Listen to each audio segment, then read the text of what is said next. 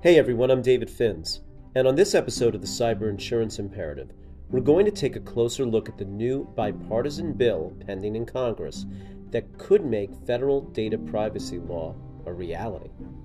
Now, earlier this month, the Senate and the House of Representatives released a draft of the American Data Privacy and Protection Act, or ADPPA.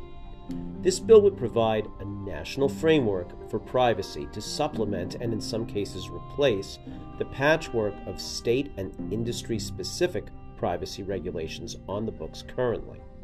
However, the bill has two major obstacles to overcome. One is the extent to which it will preempt existing state laws, and the other is whether to allow aggrieved consumers to file suit, known as a private right of action. Many Capitol Hill insiders are skeptical about the bill's prospects, but congressional Democrats may be ready to deal, cognizant of the fact that they may lose control of the House in November, meaning that there's no time like the present to reach an agreement with the Senate leadership. So what's in the bill? Well, companies would essentially be required to limit their data collection to the minimum necessary for them to operate.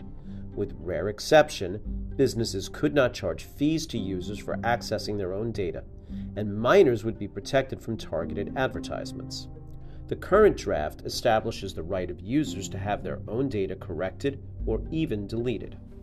The Federal Trade Commission would be responsible for enforcement of the ADPPA. They would also be charged with maintaining a registry of data brokers and overseeing the opt-out compliance by companies under their jurisdiction. The bill is chock full of provisions that echo Europe's GDPR, as well as the California Consumer Protection Act.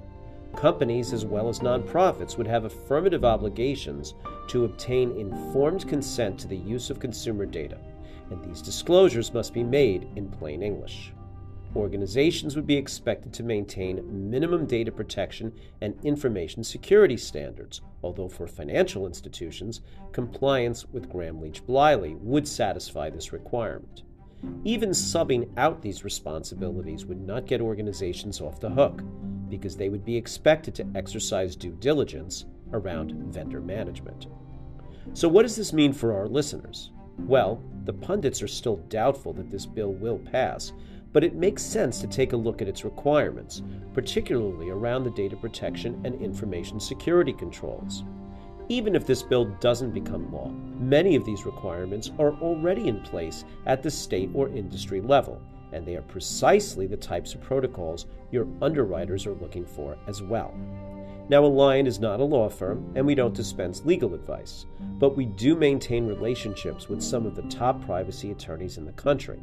So if you need a referral to one, please don't hesitate to reach out.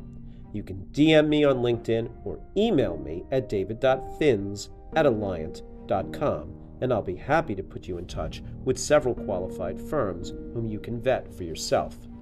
Second, and I know I sound like a broken record on this, not all insurance policies are created equal.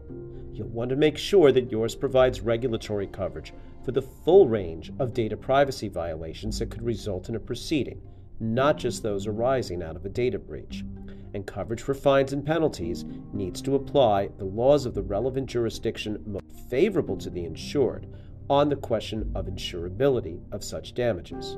Now, please note, this is intended as general information and guidance, and you'll want to consult with a qualified insurance broker about your specific coverage needs.